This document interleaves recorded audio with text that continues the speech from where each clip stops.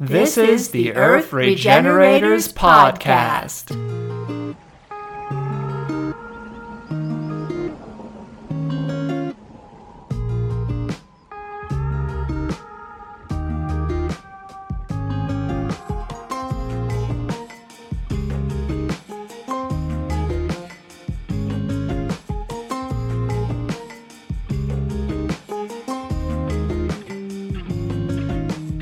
Welcome to the Earth Regenerators Radio Hour.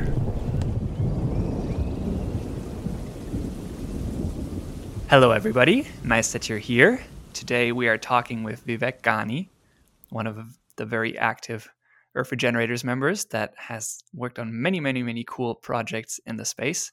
And we're here to tell his story and how he got into regeneration. So the first question that I would like to start with, Vivek, is who are you? Ooh.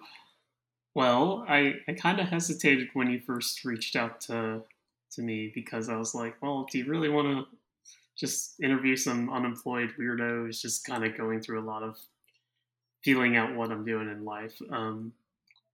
I have been, I guess, kind of a typical tech engineer for maybe at least 15 years.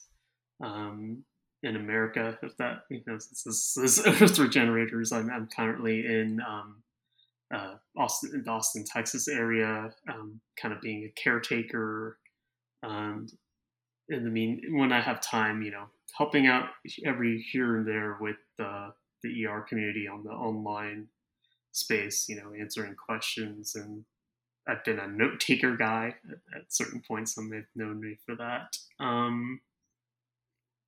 And who am I? That's I still kind of identify a bit as that engineering type, but when you're in these spaces and you hear things like, well, what is that really for? It's that's a big provoker. I mean, and we could kind of go into a rabbit hole of some of the conversations that have gone on, and don't think we want to get there yet, but yeah, I think that sums me up well. It's like I think some will say, oh, just a normal person, kind of confused about life, and I think that made me hesitant about even being on this podcast. But you kind of think you said this would be the perfect person to be just interview someone who's just navigating things. So yeah, I think so. Well, thank you that you have joined. So you said that you were mostly just a regular tech guy, basically. When did your path branch out into regeneration? What does regeneration mean to you? I think probably for a lot of people, and I even see this in conversations with friends now, it's like there's always that kind of like, what the heck are we doing? It's like, and sometimes you can't get to that moment of depth in conversation. Usually you're kind of navigating either just the latest thing that you're trying to get through in life. But I know even back maybe like 2006, you graduate your college and you're like trying, you have your first job and you're about to buy your first car because you need to go to that job. And I know it's just like, what am I doing? it's like I'm jumping on the train, right? I think that was, in a lot of ways, it's a question of whether you can carry that thinking about that thread. And at least in America, there's you can carry that thread and it may not lead you into the places you want. Because I remember, about a decade ago, there's things like peak oil, right? Like these things that were framed around either social collapse or, they're framed around like survivalism or prepper culture, things like that, those are everywhere, in American culture, but it doesn't gesture at, some of the things we've talked about on ER, like a territorial scale culture, acting in right relation to, the territory itself, or, getting into something that might be even, I don't think I even heard the term bioregional up until maybe 3 years ago. So that was kind of where I was maybe a decade ago. It's like there's that thread of like, there are these things out there. I kind of listen in the sidelines. There's some people in the space I listen to for well over 10 years, but from a distance. And maybe about after that period, I think I think many people were in the space of like, well, okay, perhaps I don't want to use my car as much or something, right? You make those consumer decisions and you say, well, how do I do that? Okay, while still having a livelihood, let me move to a city. So I had, moved to the Seattle area around 10 years ago, around 2012, 2013. And you're still in this mindset of kind of like, okay, I can use this thing less, I can use my car less or something, right? And still carry this maximizer mindset of, well, I can still do these other activities, right? I can still want to go snowboarding or something, right? Or but I'll do it with friends, so mostly still in these normal social scaffolds, right? And you can carry that model, but then maybe there's moments where it's crashed. I know for some it's been around the 2016 election in the U.S.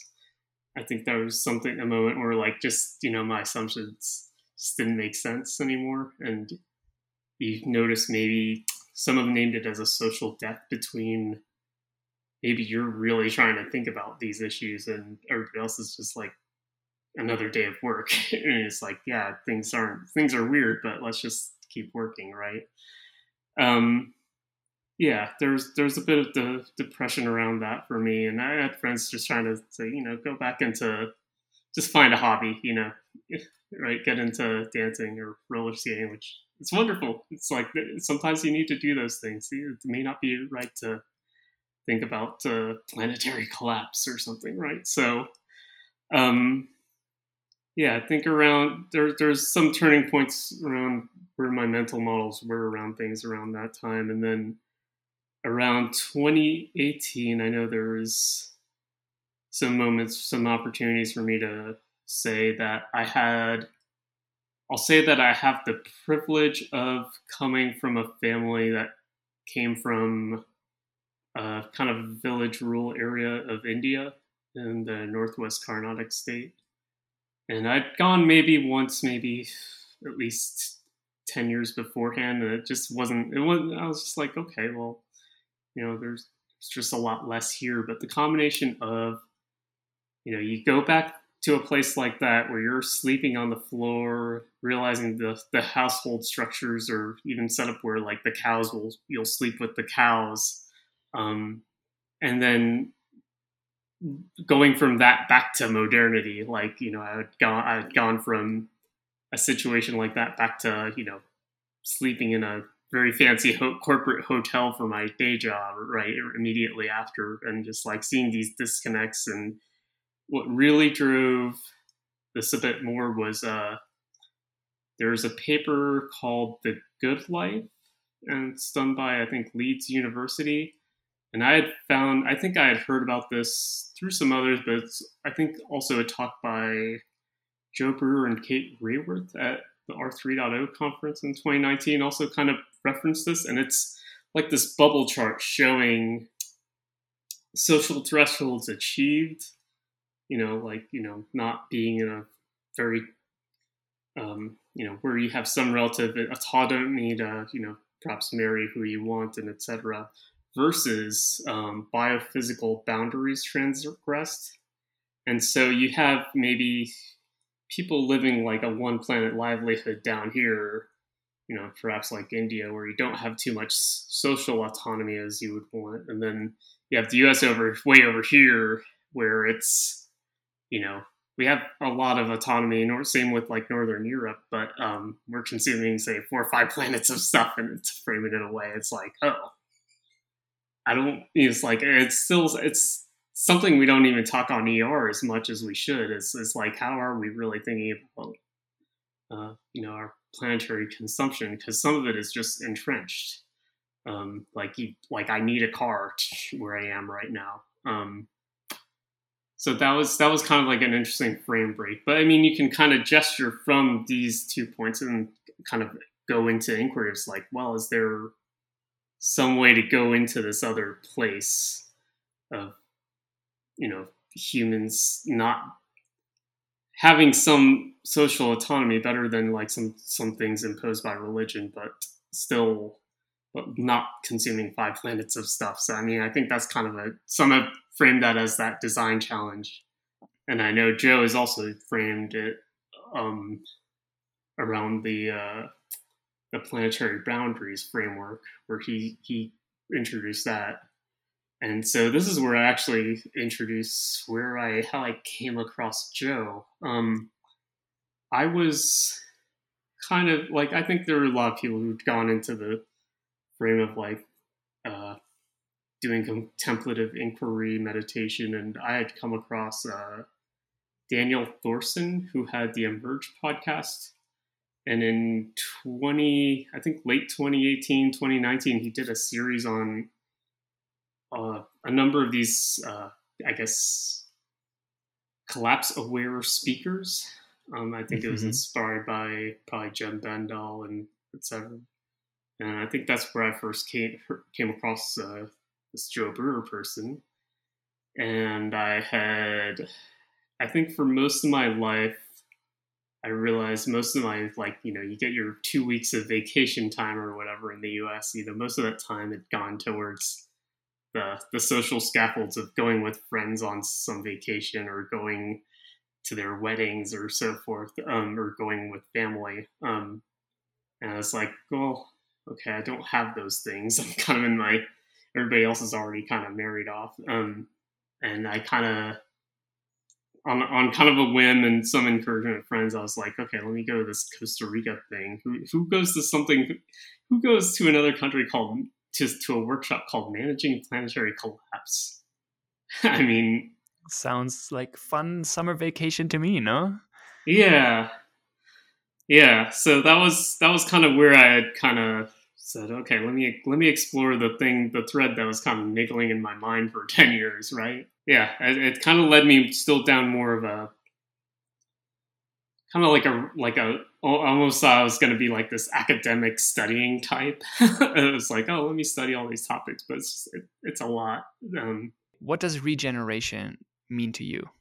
Did you have a concept of that before you joined Earth Regenerators actively as well? Or is that something that really developed inside Earth Regenerators? I still don't know what it means, because I have followed different spaces of this term, and I know in some, they will take the agricultural definition, like because there's this I would call industrial regenerative movement where they're looking at soil health and etc. And then, I know Joe Brewer in his book has a much more, it's a rigorous yet simple definition, I believe, which is kind of, eat the right nutrients, avoid toxins, and be in service to life. I think that's kind of the sum gist of how he defines it. And so I've been afraid of that term in general, just because of how it can get perceived in so many different ways. And I think, there's a lot of things in social media right now that do, hashtag regenerative, or it might be even hashtag refi. And I still get a little bit lost on the context that these messages are being said. So I'm hesitant. I don't know if I think I'm trying to avoid answering your question because I don't know if there's a good answer, and especially because of my own lived experiences of being in places where people are kind of living kind of single planet consumption livelihoods. It's like they may not even be regenerative because they've gone through so much conflict to have like some different type of practices imposed on them, compared to 100 years ago. So, I guess my question is maybe for what is regenerative is um, another person I learned about through Joper was this author named Dietrich Dorner. And there's this phrase I really love from him saying, what is it to be remaining in inquiry? Quote. And so this makes me seg to this other framing of there's a book that many in the ER community had read called Hospicing Modernity, and which is written by an author in Canada named Vanessa Andreotti. And, I think for what one says regenerative, maybe visualize it as, and I'm quoting her, is like visualize you're on this tightrope and walking on the tightrope, and you have this balancing bar and the bar is kind of made up of, two weights. One is intellectual rigor on one end and relational rigor on the other. I think that's kind of the act what we're doing. And in addition to that, because we are on this very dynamic and changing planet, there's another framing by, I think, Daniel Christian Wall referencing someone else, which is, this act of the rope is on this rope, you're also walking and trying to do a degree of dynamic homeostasis, quote. So that kind of means you're walking on this tightrope and you're also trying to change your shirt at the same time. And then to go into, I think what people are trying, like you were trying to do in Barichara, or Joe's trying to do in Barichara, or people on ER are trying to do is a term that I've taken from Joper, which is, quote, dynamic coherence, which is you're not the only one changing your shirt on that rope. Other people are doing it at the same time. So I don't know if that helps us define what regeneration is, but it's just, I see it as just a dance, and we're all kind of feeling our way through it, and there's going to be ripples along the way. I really like that framing. That's a really cool picture. Just a group of people dancing on one tightrope, all trying to act and interact all at the same time. I like it. I like it. Okay, so how did you then actually end up with Regenerators? So I had met Joper in Costa Rica in 2019, and he was in, it was still kind of, even he was going through his ups and downs. I think he had kind of had a transitional phase after Costa Rica where he was trying to figure out where the heck are we going next? And actually, yes, tell me more about that workshop. That sounds really interesting. I didn't know that there was such a thing. Yeah, and this is rooted in an article. Maybe we can put it in the show notes. It was called the Strategic Framing. I think it was called the Strategic Framing of Planetary Collapse, which was just introducing this. Hey, so many things in American culture, just in general, like think just in terms of social collapse, right? They think about like, there's some wonderful work. It's like Nafis Ahmed has some wonderful pieces on that, and Nate Higgins has a lot of things on energy resource availability under the Great Simplification series that he's doing. But I think Joe's really trying to drive back this, might be controversial, but it's just like this argument that, hey, why aren't we looking at, the overall biodiversity loss and everything else that's happened over, hundreds of years to really, get at this, deeper matter of what we're doing in terms of cultural evolution. So the Managing Planetary Collapse workshop tried to gesture in that space, and it also tried to do a bit of a grieving process. So, it was maybe about 10 people. It was a small group, but it was just trying to help one process their own emotions or where they're going at the time. And I think he's been evolving that message since then. So it's been interesting to see how Joe Brewer may be evolving that message over time. He might be more in the post-grieving process now of just trying to, really figure out how to make a place like Barichara or the greater territory, get towards this, regenerative culture. May not happen in his lifetime, may happen over time, but what are the dancing steps to get towards something more like that? Earth Regenerators as how I joined that. It was just it was me still following, what was going on with Joe, and he had started that in I think late 2019. And obviously, it started out with a very academic-y framing. Some may say it was the series of crowdcasts, and then the pandemic really got into full swing 2-3 months in. So it led to this, influx of people joining, good and bad in some ways, because you can have different questions coming in. But yeah, I think that brought a lot of people together. I watched, I think the book club formed for the first time to read the draft manuscript of the design pathway for regenerating Earth that was formed by Gail Burkett, a wonderful person for you to interview.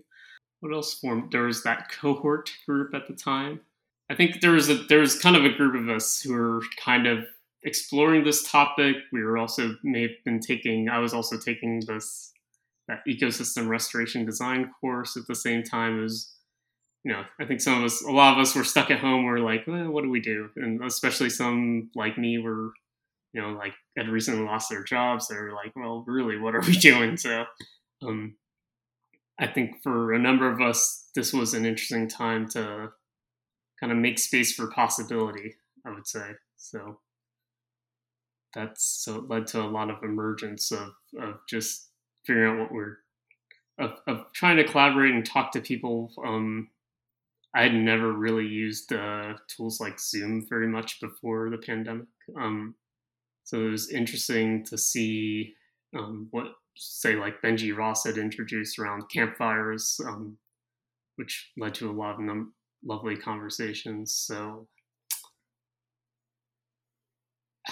yeah, I think that would describe the early days. Emergent, kind of, a mix of different groups coming in at different and nobody quite knowing what they're getting at, but there were these sparks of depth in between. So yeah. Interesting. And then from then onward, Earth Regenerators kind of went into this, I guess, finding phase of what really are we and how do we want to present ourselves to the world, in which then I guess the website came in as the book came out and so on. Do you remember some interesting conversations or processes that you went through trying to create a governance council or something like that? Yeah. Those times? So there, I guess, there were some interesting conversations around the governance. I was a participant in this first attempt to do governance design, and the original intent was just, hey, there's a lot of people that joined this platform, and Joe's doing a lot of moderation work, I guess, by himself, and how do we keep this going in a hopefully more distributed or decentralized fashion, so it's not all on a single person. And as some have suggested, I think the challenge at that time is this question of what are we actually defending? If it's not on the ground, and we're not trying to figure out how we share like the yield of a crop or something. What are we actually defending? But it did lead to some good initial conversations. Like I know for one, this thought that Joe had introduced, which is going back to this definition of regenerative, I know Joe had introduced this phrase of like, are we, perhaps we are decolonizing regenerative work, because, there's this buzzword around it, and it takes so many different meanings in like a business context or something else if you're in America. So it's like maybe we're decolonizing regenerative work and kind of seeing the other domains of what it can be. That's something I think hopefully we keep carrying on. The other thing I would say that's hopefully going to keep going for us, and I think it was what was prototyped by Joe during that first phase was this idea of a learning journey, right? And originally it was just, Crazy Joe travels and he's doing this thing on Saturday, right? And people came and then that was it, right? And then it evolved. Diego Gali, who's still on here, he introduced this idea of like having community conversations a couple days after the call. And that, I think, has stuck around for the other learning journeys that have been done. And so this interesting scaffold of having some small backbone of a learning series, it's not like a full-on college course, but it's something to, onboard people into realizing, oh, this is what we're talking about. It's a little bit outside of just the information flows of just seeking something for oneself per se, although that can still happen too. But how do you have this little bit of a educational scaffold to help facilitate some more conversations with that? So I think that's hopefully something that sticks around, because I think that's been a huge difference over any social network or online community I've ever been in. So, what other projects have you been involved with as Regenerators has progressed through time? So you mentioned one about the website, and that's kind of an interesting one because it was kind of formed out of what we called the book marketing or unmarketing group. Originally, I think we were thinking about doing something more aligned with the book, and I think it was an interesting time for everybody. I think this is it gets into some of the challenges with a volunteer-driven base of, sometimes you might be the burning soul trying to carry something through, or you may have thought you could be there for the project, and things kind of change for you personally. So it was an interesting experience to see how people can collaborate over,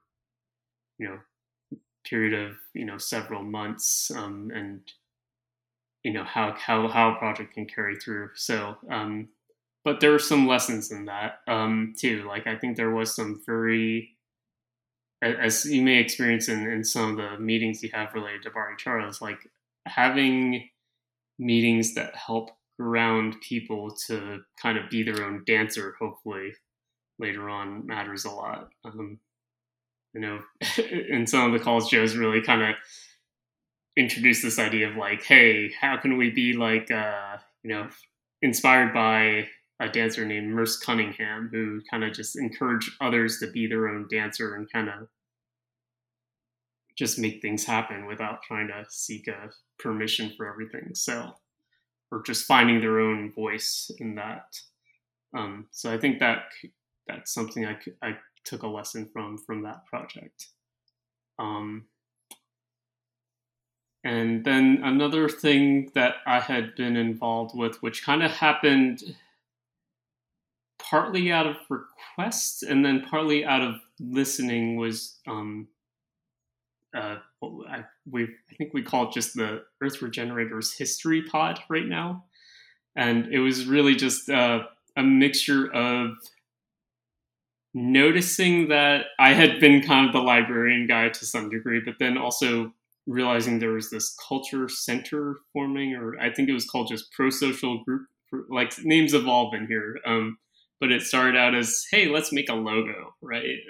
And then it's like, well, we're making visual identity. Well, what's our identity, right?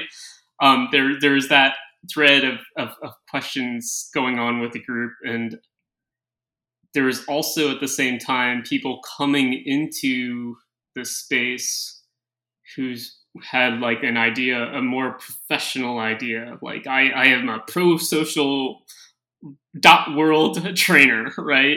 As endorsed by the pro-social .world people, right? Of, Paul Atkins and David Slomism, yada, yada, yada.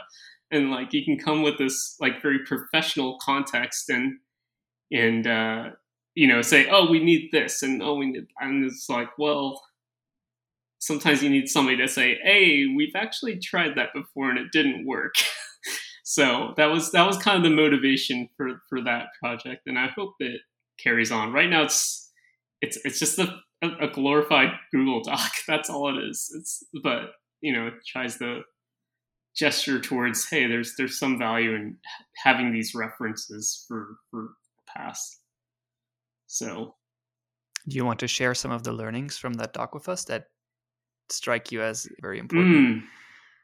One would be, and this kind of harkens back, is I think one was you can't get too mechanistic about these collaboration mechanisms around these methods of collaboration, because I know there's things that can help though with how they're trained, because I know at one point we've gone through sociocracy training with Ted Rao, and it's actually very interesting, yet if you enforce it to like the nth degree, to if you go too deep into just looking at the sheet for every little thing, like you may lose the depth that you were trying to organize your group around in the first place. And the same goes with pro-social, like I was making a point of a few minutes ago. And my understanding is that even with that, they're trying to revamp themselves, the pro-social group, like after seeing some of the experiences even on Earth Regenerators. My understanding is that J.P. Parker might be carrying some wisdom to for them to kind of improve their teachings. So I think that would be a big one. That's the one that really sticks out personally for me, those two. Yeah. Interesting. Yeah. Because this is, Rachel called it in her episode, institutional memory of Earth Regenerators. I think that is really important. For example, I've been active on Earth Regenerators for maybe 4 months or something like that. And even then only half active. I have only recently started dabbling in some of the subgroups. So it's really easy to just not have the context of things. And I think that is one of the key signs of maturity of a community, is when they have gone through the process of recording to some degree, who are we, what are we trying to do, and what have we been trying to do until now, and what has worked and what hasn't worked, and create.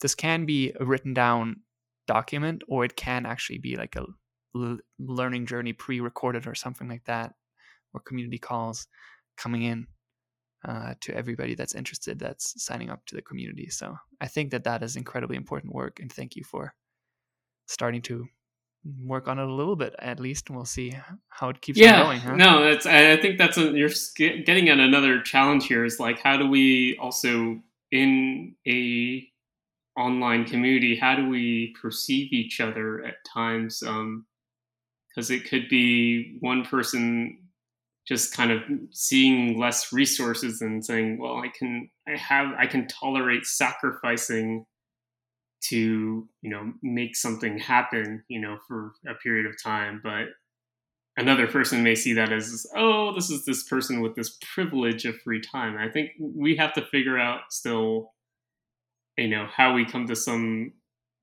I hate to use the word coherence, but just understanding of where people are at a given time, or what people are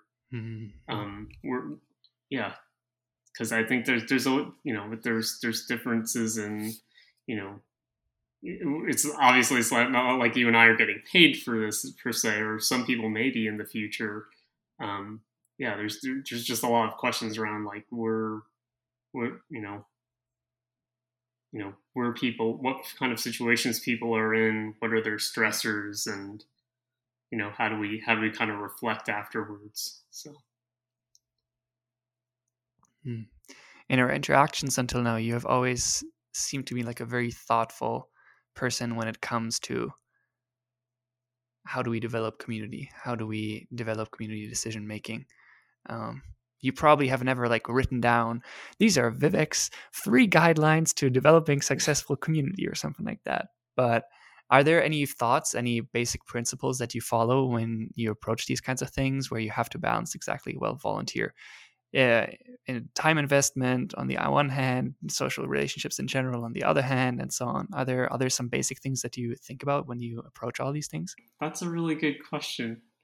There's, for anybody going into these spaces, there, you may just have your lessons learned of the past, and this is another point I wanted to bring up around any online culture, or even on ground culture, like where you are, is, we're all carrying our traumas into these spaces, or, our stressors, etc. So I think going into this is more of a going into the future, is getting an understanding of, you know, where, what our current state is, if there's any kind of stressors going on for us beyond just that may impact, how much time we can commit to something. Because it's very easy, especially with, say, something like even something that seems as humble as a website, is like, oh, this actually takes more time to do than you thought. And sometimes it's because I'm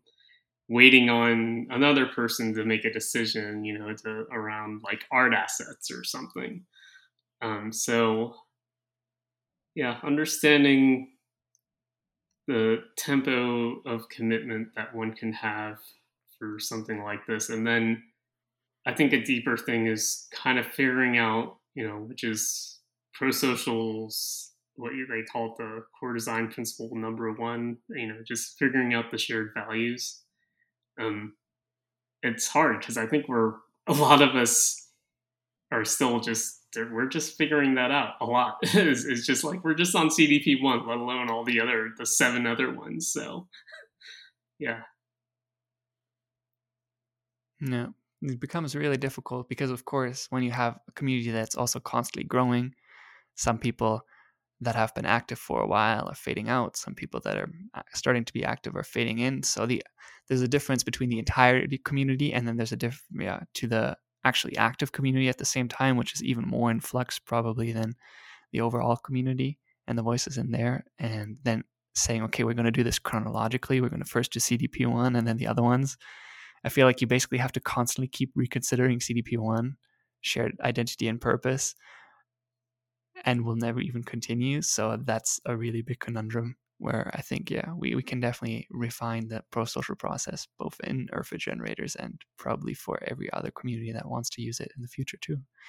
Yeah, I would say I think that's where you have, over time, you have, the different pods form, right, of people, and saying, well, this subset has found some resonance around CDP1, and they're going to do their thing, and they're going to be awesome at it. And hopefully, there's not going to be too much overlap. I think that's always going to be a topic of, like, how do you kind of mitigate the possibilities of parallel efforts, like doing the same thing, stepping on toes. That's because I know that comes up a lot. And then another one, because of kind of the information architecture of this website, is going to be that, how do you kind of avoid information asymmetries, I guess, which is where two people may have something that is kind of overlapping, but they can't talk to you. They may not hear the story on the other side. And it was a problem earlier on, when there was this cohort group and there was this other group trying to, I guess, create the first learning journey or figure out what that would be. So it's worth that's another kind of lesson learned in the history books of how do we keep watching for that and making sure that we're not getting too just in, that pod that's doing awesome stuff, how are they eventually talking about what they're, what's going on, and if there's some needs that are more meta to the community, or that they're trying to do. So, yeah. Yeah, that makes a lot of sense, because it is a great idea to go into smaller groups because they're going through the different pro-social principles, or just forming an effective group is a lot easier. But at the same time, if you're just meeting with some people in a Zoom call and don't really publish too much into the rest of the ecosystem, then there might be double efforts. Yeah.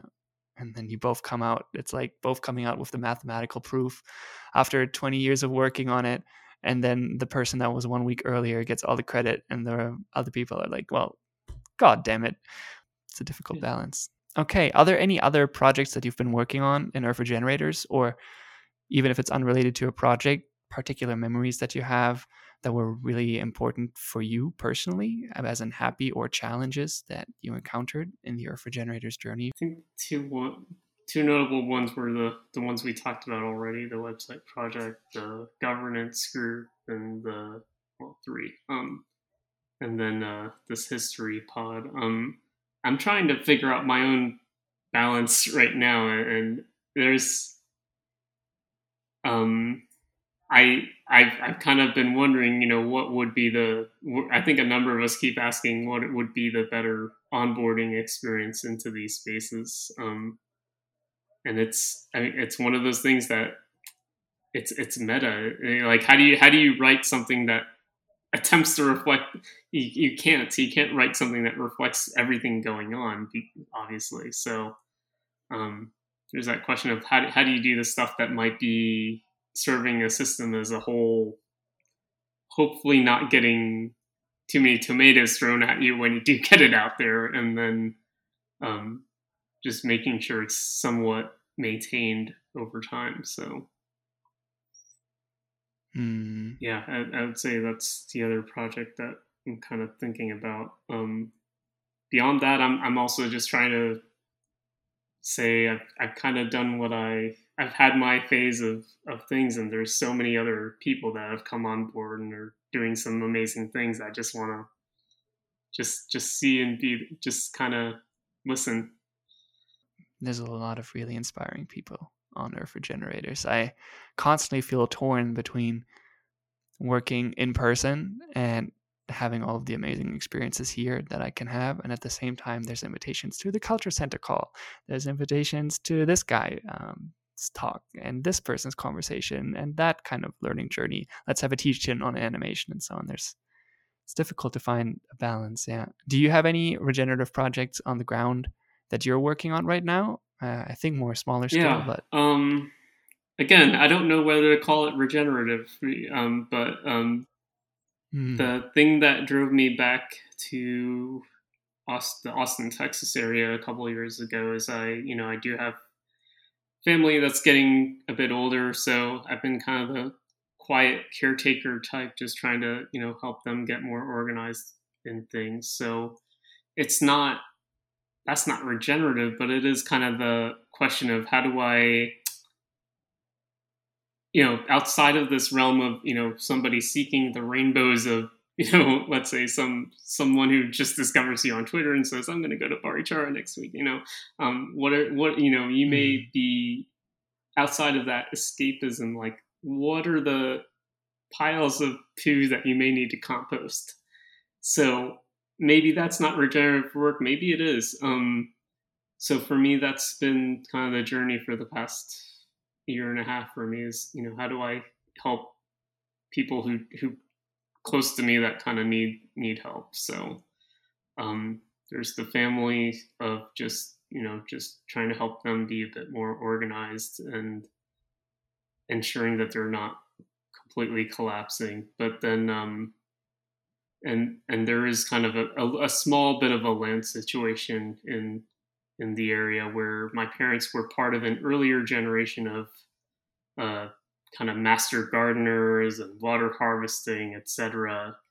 They're pretty well known in the space about 10 years ago, and I'm trying to see, okay, they had this thing that they had intended to be called an organic farm and learning center. Is there something that could be done there or not? I think this is something I'm still dancing with. But what it's led me to do over this past summer is just spend more time in this very old farmhouse. This is, a small house that was built like about 100 years ago almost, and just try to fix things and just kind of find what it is to feel into what a place would be where you actually can access the say the pecan trees and the other things there, the other fruit trees, but that also implies that you're in relationship with them. You're kind of wondering, hey, is this thing, how do I nurture this thing to keep going? And as some may know, like Texas and much of the Southwest had a pretty crazy drought this season. So that influences, if you're really trying to be outside every day, it influences how you see the landscape, how you see, the rabbits and the swallowtails and, the birds. Like, are they disappearing slowly as the season changes and things like that? So I don't know what to call that, but it's just trying to find a bit more of an outside niche of sorts compared to, where I was normally, which is in a city, mostly on my computer, working. So feeling into the real metabolism of things and, where that carries me forward is an interesting question. So, but it's been fun. I've recently removed bees with some neighborly help a couple of weeks ago. So I was tearing apart this 100-year-old house and having bees sting me, and yeah, kind of just one of those experiences that I haven't thought about. And for most normal people, it's like, why would you do that? Why don't you just hire somebody else to do that? So yeah. Why did you do it yourself? Because I didn't want to spend the money, partly, but also because there's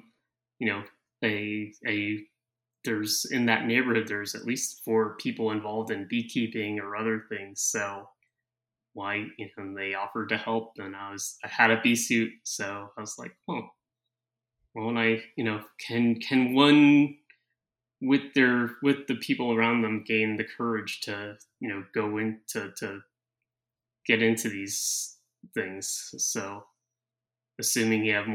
especially assuming you have more time than money too, that's a bit of encouragement as well. So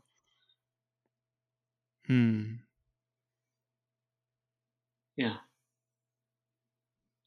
So on ground project, I'm hesitant around calling these things regenerative because I know that, it's when you're in a place like here, it's like you inevitably end up with needing to depend on a car more or needing to mow a lawn more. So it's like you're still using more fossil fuels, but it's still this question of like what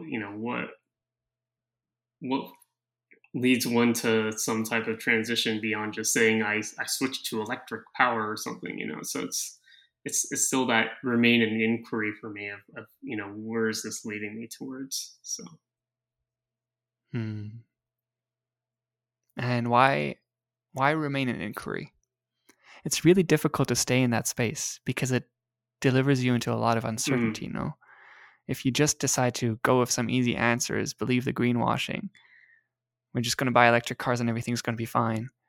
It's a lot easier, no? So why make the effort to remain an inquiry and try to see where it leads you?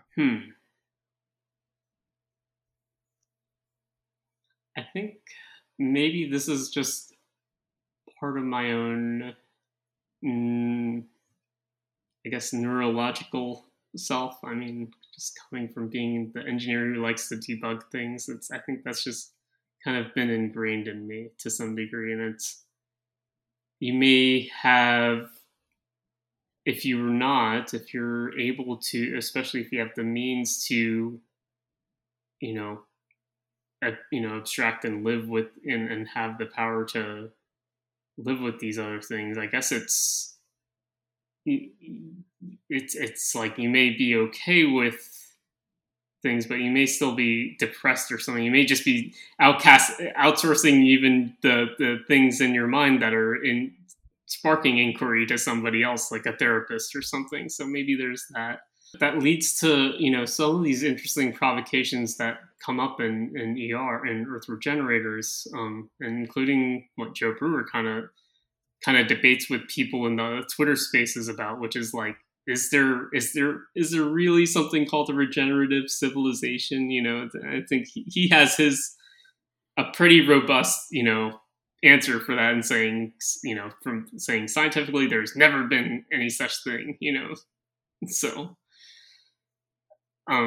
yeah, why can't we remain an inquiry around just these things we can and try to, maybe that also invites for not developing. There's that permaculture term of scales of permanence. Does remaining in an inquiry at least allow one to not build these scaffolds that are so permanent that they feel entrenched? So maybe that's my answer. Maybe by keeping this inquiry, you can hopefully keep a little bit out of being deeply entrenched or getting into debt around things or building a giant castle that you may not be able to get out of or something. Or yeah. I like it. What are you most looking forward to in the next few months, next few years?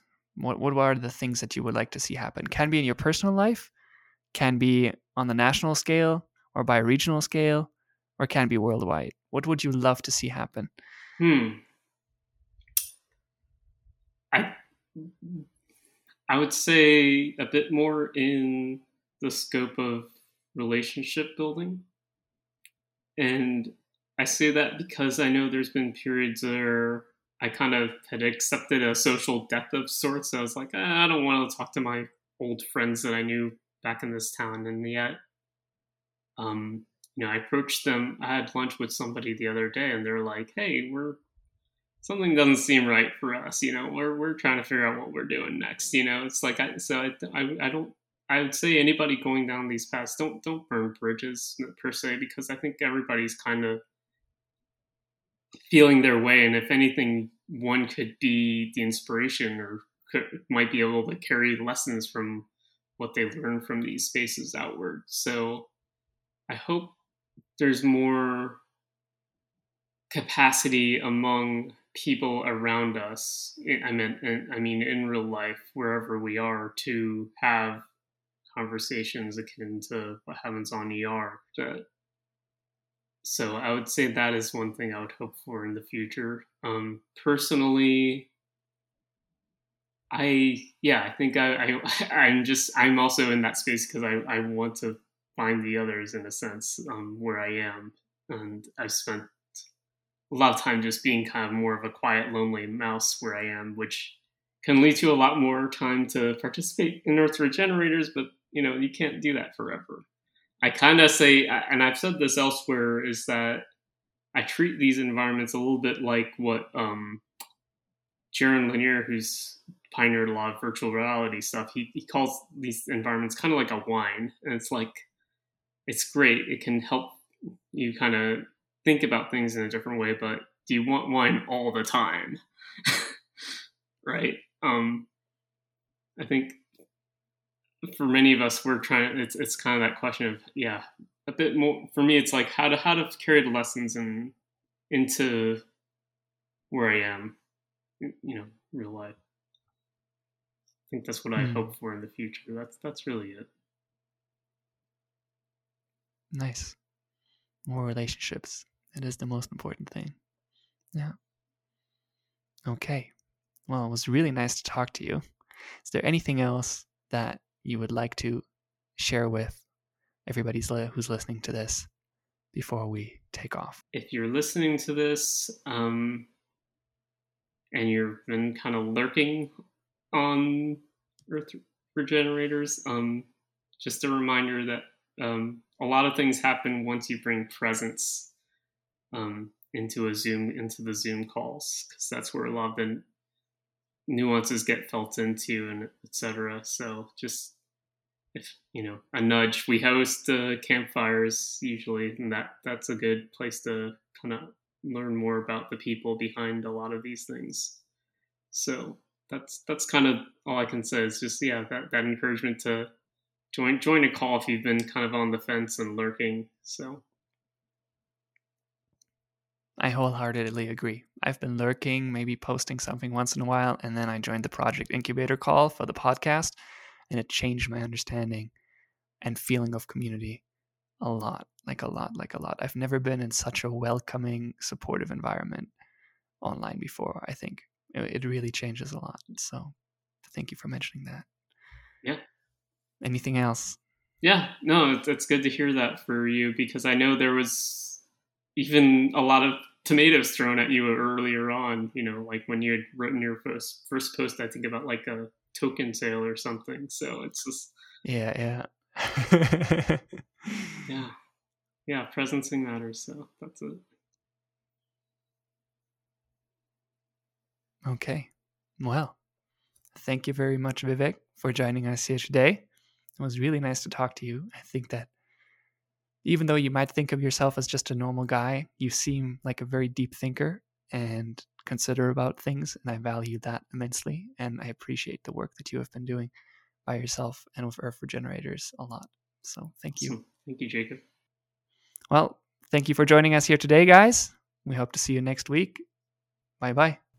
This podcast is a decentralized platform for the regenerative community. Anybody on Earth Regenerators can propose or record their own episode. So if you're already on Earth Regenerators, contact Jacob Seidler if you have an idea for a future interview or audio essay. And if you're not on there yet, come and join us for regular learning journeys on the pathway to regeneration, inspiration from the many regenerative projects reporting there, and a wonderful community woven around mutual support. Just enter Earth Regenerators into your search engine and find a website or follow the link in the description. Let's regenerate the Earth.